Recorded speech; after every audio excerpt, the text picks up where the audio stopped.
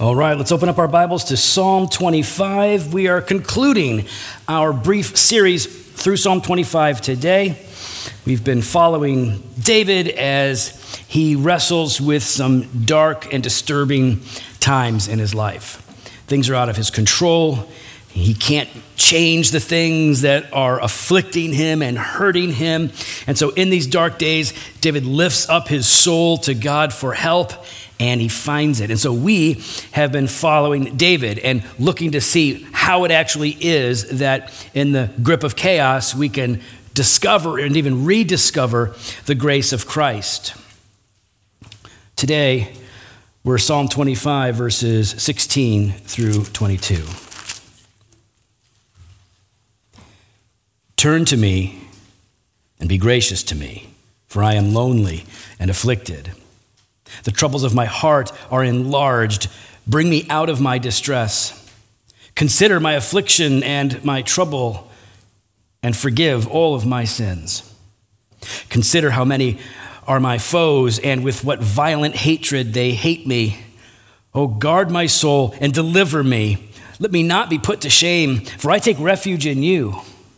May integrity and uprightness preserve me, for I wait for you. Redeem Israel, O God, out of all of his troubles. This is God's word. Let's pray. Lord, we do thank you for your word, and we trust, God, we trust that the word that you have given us is the word that you will use to teach us, to change us, to cause us to grow and become more like our Savior. We pray, God, that as you work in us, you're not just doing so individually, but in all of us collectively as well. That the faith that we share, the Savior that we confess, would move us to be a people who move together in unity and love. In Jesus' name we pray.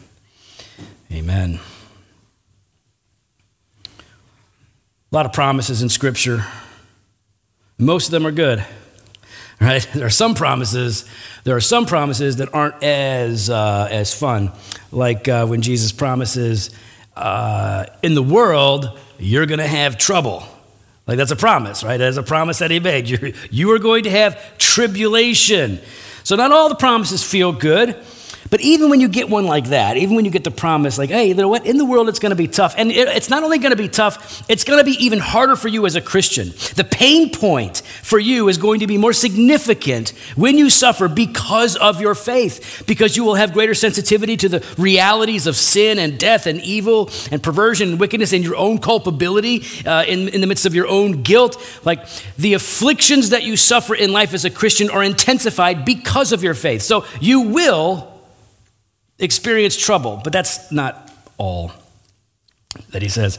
In John 16, verse 33, Jesus says, I have said these things to you that in me you may have peace. In the world you will have tribulation, but take heart, I have overcome the world. So let's make it clear. Jesus is saying, yes, you are going to have trouble in the world where I've sent you, but in me you will have peace, even when your circumstances are difficult or frustrating or oppressive and suffocating. Even in the midst of things that are well outside of your control, I will give you peace that surpasses comprehension, that transcends your circumstances. So the promises of God are all yes and amen in Jesus. And that's really where we're going with this, right? David finds himself in the midst of suffocating, near paralyzing circumstances. And he doesn't lay out all of them for us. We just kind of know in principle, and because we know the history of David, maybe what's going on. But what we see is David in the midst of these kind of dark days, he reaches out for help. The prayer of deliverance is offered, and he finds it. He experiences it. And so we're doing the same thing, and we're going to wrap this up. In fact, the principle that I want us to see today is not just a principle for these verses. It really does encapsulate the entire psalm, how we find the grace of Christ in the grip of chaos. And the principle is this: deliverance from our darkest days comes when we dwell with Christ and his church. That's where it's experienced. Deliverance from our darkest days comes when we dwell, that's an important word, so hang on to that, when we dwell with Christ and his church. So here's what we're going to do. The first part of our time together, I want us to focus on the distress of dark days, right? What are the things, and some of these are highlighted here in this part of Psalm 25. What are those points of pain and danger that accompany our dark days, the distress of dark days? And then secondly, deliverance, the deliverance from dark days. We're going to look at that secondly, okay? So first, the distress of dark days. There are a number of distressing realities, of dangerous realities that come into our lives when we are going through difficulty, affliction, pain, suffering. And one of them is isolation. Isolation, super common. Look at verse 16. Turn to me and be gracious to me, because I am lonely and afflicted. Lonely and afflicted. Isolation. I know some of us like the concept of isolation. Some of us even will joke about like the idea of being trapped on a desert island all by ourselves because, we like being alone more than we like being around people, because as introverts, we tend to be refreshed, right? We're refreshed in isolation, and being around people is taxing. It takes it out of us, even if we understand that it's good for us. So some of us make that joke, like, I would love to be isolated and alone. But there's a difference between being an introvert.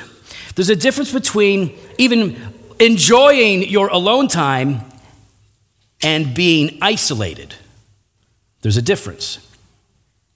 And listen, I know I do like to be alone for a variety of reasons. It's easier for me. I'm socially awkward. I feel weird around people. I'm 51 or whatever. I still feel weird and awkward around people. And you're like, yeah, of course you do. Look at you. But I just do. I feel weird and awkward, so I like to be alone. But what we're talking about here is not a preference and not how we are recharged. We're talking about the danger in dark days, this tendency that we have to be isolated, lonely and afflicted. Because here's the thing. In dark days, you will for sure feel alone, even if you're not. Right? Because if you're in the dark and you can't see anybody, if somebody is right next to you, you still feel alone, right? It's kind of hard to tell that people are there. And maybe there are people that are around, but for one reason or another, when our pain becomes oppressive, it just oftentimes feels like we're the only one going through this, which is never true, but it feels that way. Oftentimes because we aren't seeing into the lives of other people, so we can feel alone. And then on the other hand, there are times in dark days when we actually are alone. We actually are isolated. And maybe that's because we've burned all of our bridges and run off all of our friends. Sometimes we bring it on ourselves. Sometimes it's just situational. We just happen to be in a circumstance that we didn't plan for, didn't create, and we just don't have anyone that we can reach out to. That's rarer. That's a lot more rare. Most of the time, when we wind up isolated in dark days, not all the time, but most of the time, I believe it's because we choose it. We choose to isolate. We choose to be alone. We choose to take it on ourselves. And we do this for a bunch of different reasons, right? And it's not because you think you're a hero or a tough guy or an independent woman. Like I could just do all these things. So many of us think I could just do, like I'm Indiana Jones and I'm just going to go out on my own, but not steal indigenous people's treasures. But the idea that you're an adventurer and you're going to go out and you're going to be your own Han Solo. Or, hey, same guy. Anyway, the point is that we don't just fancy ourselves strong and independent and all of that. Oftentimes, the reason that we choose to isolate is because of shame or pain. It's like shame or pain. It's like one or the other. It's like we are embarrassed. Sometimes when you're going through tough times, you're embarrassed. It's like, oh, I don't want people knowing my business. And it's like it feels like it's too much or it's intrusive, and they're going to see the real me or they're going to see the weak me. And so we retreat because of that. And maybe it's not shame or embarrassment. Maybe it's just the pain. The pain is so hard. It's so intense. You don't feel like sharing it or reliving it, thinking that it will compound or intensify the agony, when in reality, when we share it, it actually tends to alleviate some of the burden. We will sometimes just choose it. And here's the thing, it's not smart. Isolating ourselves in dark days is not just foolish, it's dumb. It is dangerous. It is reckless. Now, we may not be thinking intentionally, like, I'm going to isolate myself, but we have to guard ourselves because this tendency is real. In those difficult, challenging days of affliction, not to isolate ourselves. Listen to Proverbs 18:1. Just listen. Whoever isolates himself seeks his own desire, and he breaks out against all sound judgment. It's not as if we're going to say, like, I don't want sound judgment, therefore I'm going to go isolate myself. What happens is we isolate ourselves out of either maybe fear, right? Maybe pain, maybe shame, whatever it is. We isolate ourselves, and in doing so, we are cutting off wisdom and input. We're cutting off the community. We're cutting off people that can be a real help. And so what happens is we begin to lose touch with sound judgment. We're only left with our own thoughts, which can bring about self-destruction. So yes, isolation is a real danger. It is a distress in the dark days that we need deliverance from, which is why David's asking for help on this point. Secondly, heartache. Heartache is a true distress of soul in dark days. See verse 17? The troubles of my heart are enlarged. Bring me out of my distress. And I know heartache to some of us sounds weak, sounds pathetic. Heartache. Boo-hoo, are you sad? So you're a little sad right now? Is that the problem? You're a little sad. Everybody's sad. Get over it. Like that's some of us like me. I tell that stuff to myself. I would never say that to anybody else, right? I would, and I wouldn't even think it. Well, sometimes I would think it, but most of the time I wouldn't even think it. But on myself, it's always been like, what are you going to cry? You're going to cry about it? You're going to be sad? What's wrong with that? Sadness is weakness. Just get on. You can't do anything about it. Like, let's move forward. Heartache isn't just sadness. Heartache is grief. It's not self-pity and navel-gazing. It's mourning. It's what Richard Baxter called overmuch sorrow. It's a pervasive and restless sadness. And you want to mock it as something light. I want to dismiss it as no big deal. But if this kind of heartbreak, heartache, if this is such a small thing, then why does God spend so much time talking about it in the Bible? Why does God address brokenheartedness again and again in a variety of ways in Scripture? In Psalm 34, verse 8, it says that God is close to the brokenhearted. In Psalm 147, verse 3, it says God heals the brokenhearted. How many times do we have to read that God cares about our burdens and tells us, bring your burdens to me. Bring your anxieties to me. Your fears, even your tears, God will address. All of it. He cares. A broken heart, brokenheartedness, it's a significant distress of soul. If it isn't such a big deal, then why would God himself say that a part of the gospel is healing our broken hearts? Listen to Isaiah 61. Isaiah 61 picked up again in Luke 4 by Jesus himself when he says, this is about me and what I've come to do. The Spirit of the Lord God is upon me because the Lord has anointed me to bring good news to the poor. He has sent me to bind up the brokenhearted, to proclaim liberty to the captives and the opening of the prison to those who are bound. Yes, these are speaking of spiritual realities, of which brokenheartedness is right there in the middle. We know this, right? God wants our heart. He doesn't just want our obedience, right? Our external obedience. He wants a heart that leads to obedience, right? He wants the heart, and therefore he cares about the condition of our hearts. And when our hearts are grieving, and when they are being crushed by the difficulty of life in a broken world, God cares. See, our hearts break because we live in a broken world. The world is broken. It needs to be healed, and so do our hearts. And this kind of sadness, kind of spiritual sadness, this kind of deep grief about life, right? It's not dying in a world that is broken that makes life hard. It's living life in a world that is broken, that is hard. And when it's dark days, when the days are dark, when you don't see as many of God's good gifts and kindnesses in your circumstances, and when it's just the valley of the shadow of death, that's where heartache thrives. The distress of isolation is real. The distress of heartache is real. There is the distress of guilt. Verse 18, consider my affliction and my trouble and forgive all my sins.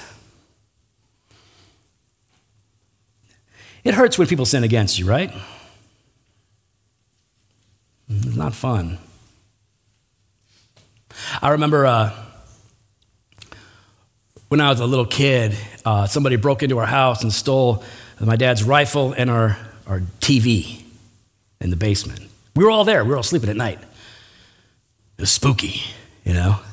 It was spooky. I woke up and I felt the vibe. I was like, ooh, well, that's weird. I was just like, that's a weird vibe. Went downstairs and my mom and dad are standing there like, TV's gone.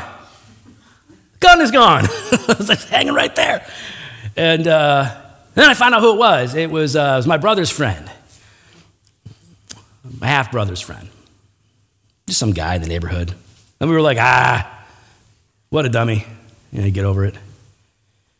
It's different when my brother, who's now passed away, it's different when he steals my mom's engagement ring and jewelry and hawks it to get high. That hurts more, right? Because you know them.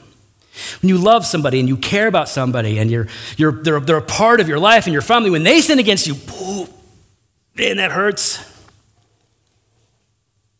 But our own sin and our own guilt troubles us differently and more deeply, if we're honest. Our own sin hits different. It impacts, it pierces in a different kind of a way. And so it's a different kind of a burden that we are aware of. And yes, we have this confidence that God forgives us of our sins because of Jesus Christ, his Son, our Lord. Because Christ has made an atonement for sins through his death on the cross, we know that God does not count our sins against us, but we still feel them. We still commit them. They stay with us, and the impact and the effect of our sin can wreak havoc in our lives. And so there can be a sense of guilt that just won't go away. In fact, you read passages of Scripture where you can see believers struggling with the sensitivity of their sins and what it feels like, sometimes when they go for periods of time without confessing it, sometimes when they just haven't found peace yet. For example, Psalm 32. David said, blessed is the one whose transgression is forgiven, whose sin is covered. Blessed is the man against whom the Lord counts no iniquity, and in whose spirit there is no deceit. That's what he's like. Yes, that's the sweet spot. He said, for when I kept silent, my bones wasted away through my groaning all day long. For day and night your hand was heavy upon me. My strength was dried up as by the heat of summer. So there's a period of time, even though his sins are forgiven, he's not experiencing the relief that comes with that. Then he confesses, he says, I acknowledged my sin to you and I did not cover my iniquity. I said, I will confess my transgressions to the Lord and you forgave the iniquity of my sin. The guilt that we can still feel, even though we stand before God blameless and pure and beautiful and lovely, without blemish at all. The guilt that we can still experience can distress us. Our sin can be overwhelming. And the need, if you perceive the reality of your sin, if you understand like what it means that our sin is not just an offense to God, but it is a reason that Christ died for us. When you begin to see that, Spurgeon says, we begin to pray like Psalm 25. Spurgeon said this, the cry of a soul, this here, is the cry of a soul more sick of sin than pain, and would sooner be forgiven than healed. In other words, it's like we get to the point where you recognize, like, wow, my circumstances are bad.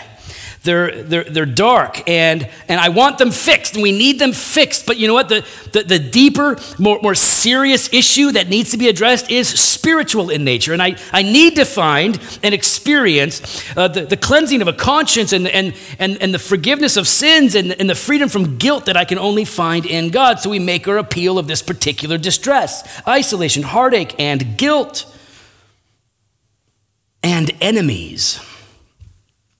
Enemies, you see verse 19, says, consider how many are my foes and with what violent hatred they hate me. What do we mean by enemies? I'll give you my definition for today, okay? I will define enemies like this. An enemy is anyone or anything that is seeking your ruin. That's it. Anyone or anything that seeks your ruin. I don't care who it is or what it is, and I'm not interested in what their motivation is. They could have a good motivation, just trying to help. If it is in reality going to ruin you, they are functioning as an enemy. So, it can be a person, it can be a principle, it can be family, it can be a true foe, right? An enemy that does intend to do you harm. It can be social, it can be political, or personal. It can be the devil, it can be the world. And sometimes it can just be you. Sometimes we genuinely are our own worst enemies. David says, how many are my enemies? There are so many. God, you know them all. Lord, to take notice of them, see them, and help me and overcome my enemies. Remember, Jesus promised, like, listen, I'm giving you peace. In the world, you're going to have trouble, but don't worry, I've overcome the world. I know the enemies. I have conquered the enemies, all of them, so that you can have the peace and the grace that you need in the midst of these days. Let me give you a principle, right? Because most people will experience a personal enemy here and there, but we all experience principal enemies all the time.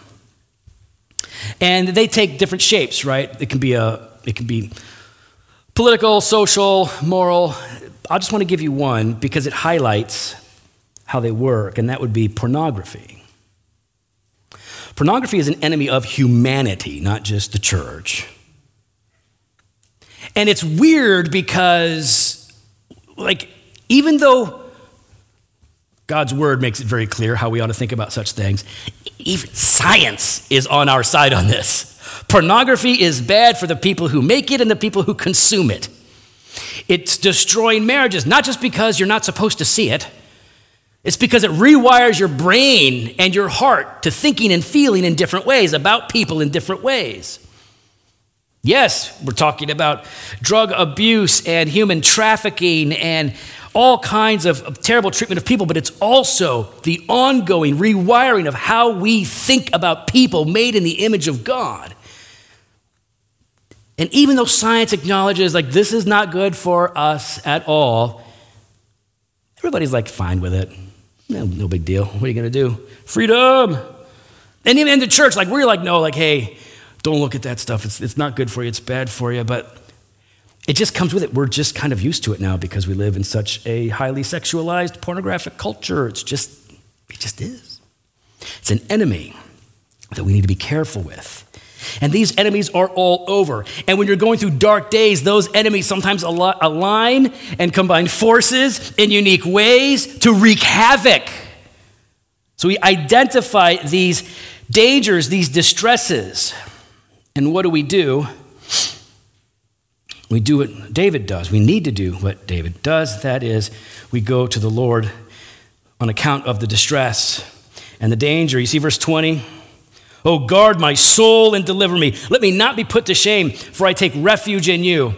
And essentially, this is like going back to 16, right? Turn to me and be gracious to me. Lord, turn to me. He says this a bunch of times. Consider this about me. Consider this. In other words, see, notice, pay attention, right? And then act. And what is he praying for? He's saying, God, in all of the darkness, in all of the distresses, I need you to fundamentally not change my circumstances, but guard my heart. Guard my soul. Guard my soul. Deliver me in that way. Let me not be put to shame. Though I am hunted down or persecuted or suffering, it can be illness, it could be anything. In the midst of all of this, Lord, would you deliver my soul? May integrity and uprightness preserve me as I wait for you. See, deliverance from our darkest days comes when we dwell with Christ and the church. How does that work? Well, let me give you the big picture, and then I want to talk through it a little bit. The big picture we see in 1 Corinthians 1, 30 and 31. 1 Corinthians 1, 30 and 31. Here, Paul says, and because of him, that is God the Father, and because of him, you are in Christ Jesus. That means you're united to Jesus, bound up with him. Your life is hidden in Christ. You are the child of God now, the adopted child. You are a son or a daughter forever, justified, forgiven, reconciled, all of it. So because of God the Father, you are in Christ, who became to us wisdom from God, righteousness and sanctification and redemption, so that as it is written, let the one who boasts boast in the Lord. This is a way of saying, those of you who have been united to Jesus, those of you who believe, Jesus is everything to you. He is everything. Everything that ultimately matters. It's okay when people say, Jesus is the answer to all of our problems. Okay, unless it's a math problem, right? Like there are certain things that Jesus doesn't actually answer. Like they're very specific. But if we're talking broadly, yes, Jesus is the answer to our greatest problems, the help and the hope to our deepest needs. Jesus is to us something that he isn't to the world because we see him for who he is and we believe. So he is wisdom, righteousness, sanctification, and redemption. And isn't all of that addressing the very needs and pain points in our dark days? We are confused and ignorant. We need wisdom. We have it in Jesus. We are weak and frail. We need to be strengthened and sanctified. We need it all. We are sinful still, but we need righteousness and redemption, and we have it all in Jesus. Okay, so Jesus is the answer, big picture, but how does it work? How does it really work? Especially if we're getting back to this principle, right? This one principle I want us to get, which I think is taught throughout the whole Psalm 25. Deliverance from our darkest days comes when we dwell with Christ and his church. How does this work? We'll look at Hebrews 10, 19 through 25 to get the answer. Hebrews 10, 19 through 25. You can just listen. Therefore, brothers, since we have confidence to enter the holy places by the blood of Jesus, by the new and living way that he opened up through the curtain, that is, through his flesh, and since we have a great priest over the house of God, let us draw near with a true heart and full assurance of faith, with our hearts sprinkled clean from an evil conscience and our bodies washed with pure water. Let us hold fast the confession of our hope without wavering, for he who promised is faithful. And let us consider how to stir one another up to love and good works, not neglecting to meet together, as is the habit of some, but encouraging one another, and all the more as you see the day drawing near. This is how we experience, rediscover the grace of God in the grip of chaos. It's all here. Author of Hebrews talks about these holy places. We have confidence to enter into the holy places. He's referring to the tabernacle and the temple.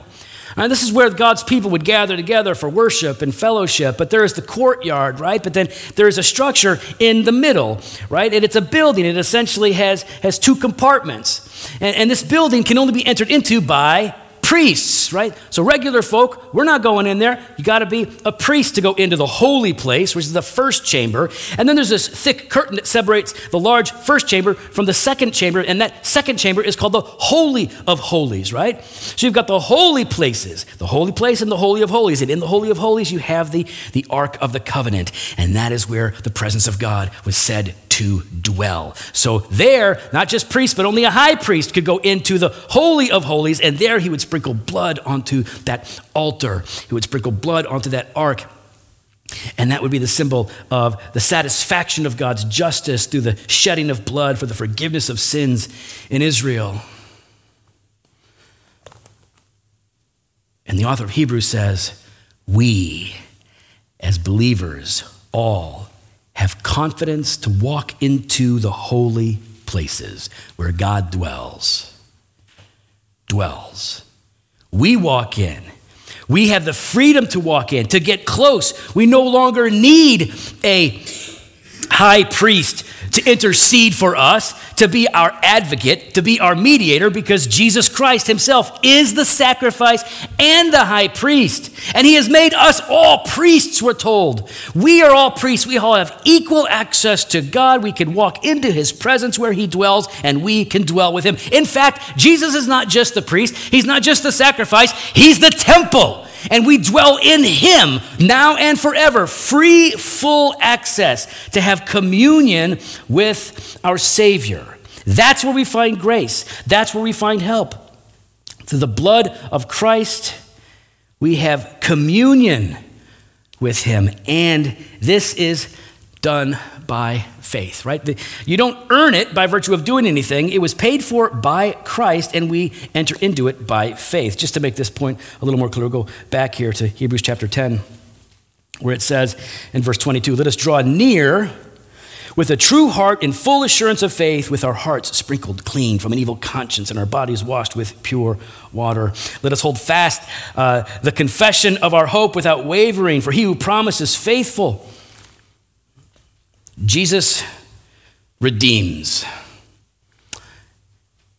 And at the point at which we believe that, we trust him, our guilt is taken away, our sins are atoned for, we are declared to be priests in the kingdom of God. We are the child of God. We can approach him with confidence, boldness, and a freedom that cannot be taken away. Deliverance from our dark days comes as we learn to dwell with Christ by faith, where we experience pardon for our sins, so our guilt no longer overwhelms us, and in whom we have real and needed community. The church. If you go back to Hebrews 10, it says, and let us consider how to stir up one another to love and good works, not neglecting to meet together as is the habit of some, but encouraging one another all the more as you see the day drawing near. It's the answer to isolation and loneliness, is that in saving us from sin and death, we are saved into a kingdom that is spiritual, but we see it and we experience it really in the local church. We are made a part of a community of faith where we are supposed to actually exhort, encourage, correct even one another. We're supposed to be connected relationally. This is how God does it. This is how God strengthens you and ultimately lifts you up above your dark days as you dwell with Christ and with his church. You go solo, you're not going to experience the grace that you need. But if you will dwell with Christ and the church, there you find it. And let me I want to put a finer point on this as we wrap this up. Deliverance from dark days comes when we dwell, right? That's the word, dwell with Christ and his church. All right, dwelling. To dwell with Christ is to stay with him. It is to live somewhere. To dwell with Christ Jesus puts it this way in John 15. It's to abide. To abide. In fact, there's some homework. I don't give out lots of homework. I don't have the authority to do it. I'll pretend that I do for now. I'm giving you all homework. I'd like you to spend the week, just a little bit each day, reading and meditating on Psalm 15, verses 1 through 17, where Jesus talks about the need to abide in him. To dwell with Christ is to abide in him. It means to stay with him. It means to believe him. It means to trust him, to pray to him. It means to love him. It means, yes, to obey him. It means to stay vitally, experientially connected by faith, where we are depending upon him and walking with him. Dwell with Christ. And you must dwell with his church. And I'm not saying it has to be any one particular church. I'm certainly not saying that Redeemer is the only church or the best church or anything like that. But we are made for the communion of the saints. We are made for fellowship. We need it, and it needs us. To dwell with the church means something more than just coming to a service. It also means more than just serving the church through a particular ministry. To dwell with the church is to stay together, to live together. Popular ways of saying it, to do life together, right? To do life together. We come up with new ways to say it because we tend to distance ourselves over time from the concept. It's just easier. We're busy. We got our own things going on. Prioritize the family, like the nuclear family, our little family. Like we kind of prioritize that, and it's just easy to distance ourselves from the congregation, from what we need, which is fellowship. Right? It's called the communion of the saints for a reason. We're supposed to be actually together, communing, talking, sharing, loving, serving. If you want to experience the grace of God in the grip of chaos, then that you have to dwell with Christ and with his church, where there's mutual care and edification built into the very nature of what we are.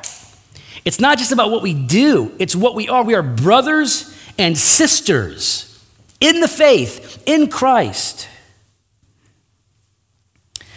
And I can say,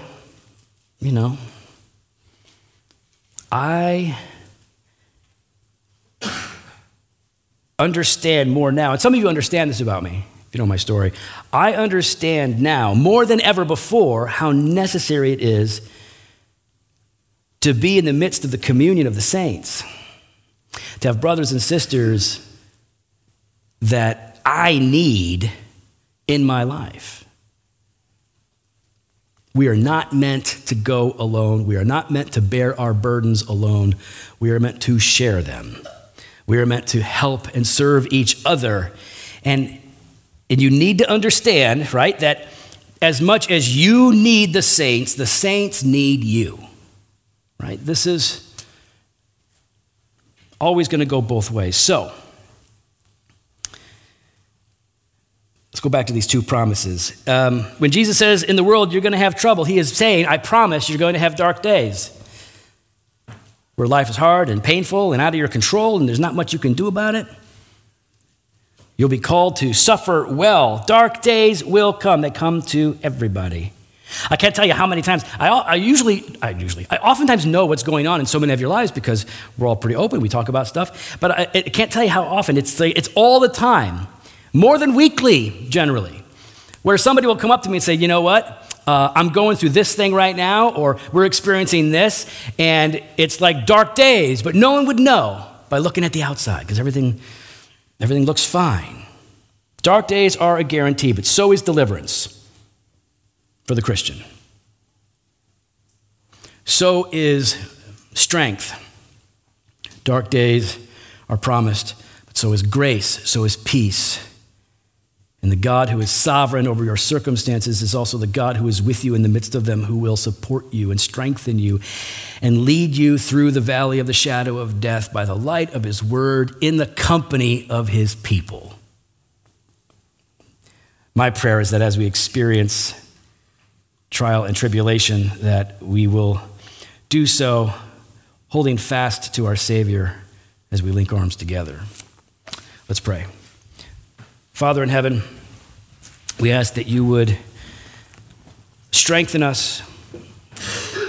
Lord, give peace to those who need it. Give passion to those who perhaps have grown complacent. If we're calloused, Lord, make us sensitive. If we're apathetic, Lord, would you make us hungry and full of conviction? Lord, we want to be made whole, wholly human, made in your image, and we know that that restoration process is your work of sanctification by your Spirit, whereby we begin to look more and more like your Son. So God, we pray that that is happening. We ask, Lord, that if there is anyone in our midst who has not yet believed this gospel, who has not yet trusted in the Jesus who saves, who died, who rose again, God, we pray that today would be the day of salvation for them, that conviction would give way to repentance and a joyful embrace of Jesus as Lord. In his name we pray. Amen.